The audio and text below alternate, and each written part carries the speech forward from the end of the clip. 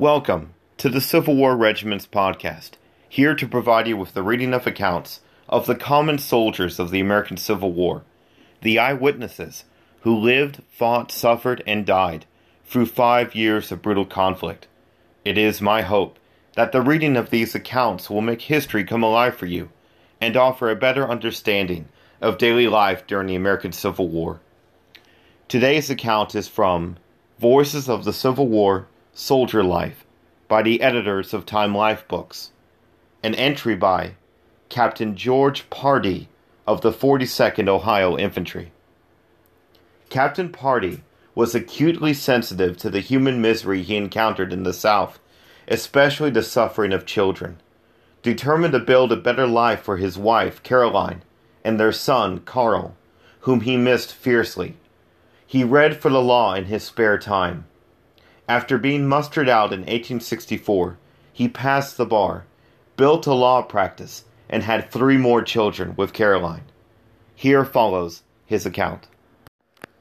How terribly the inhabitants of the revolted states must suffer, and yet we cannot have peace honorably until many more young men are slain or mangled to maintain the honor and dignity of the nation. Oh, what a deluded race of people we are, and yet think ourselves enlightened and civilized. Shame on us. Captain Riggs and I called on a house last night near here. We found 3 little girls, the oldest one 10 years, and a poor widow woman. Her husband had died in the rebel army, huddled around a cheerless fire, half frightened at our coming. 2 little girls about as old as our nieces, with no shoes or anything in the clothing line but little ragged calico dresses. The other and the mother had very little better clothing.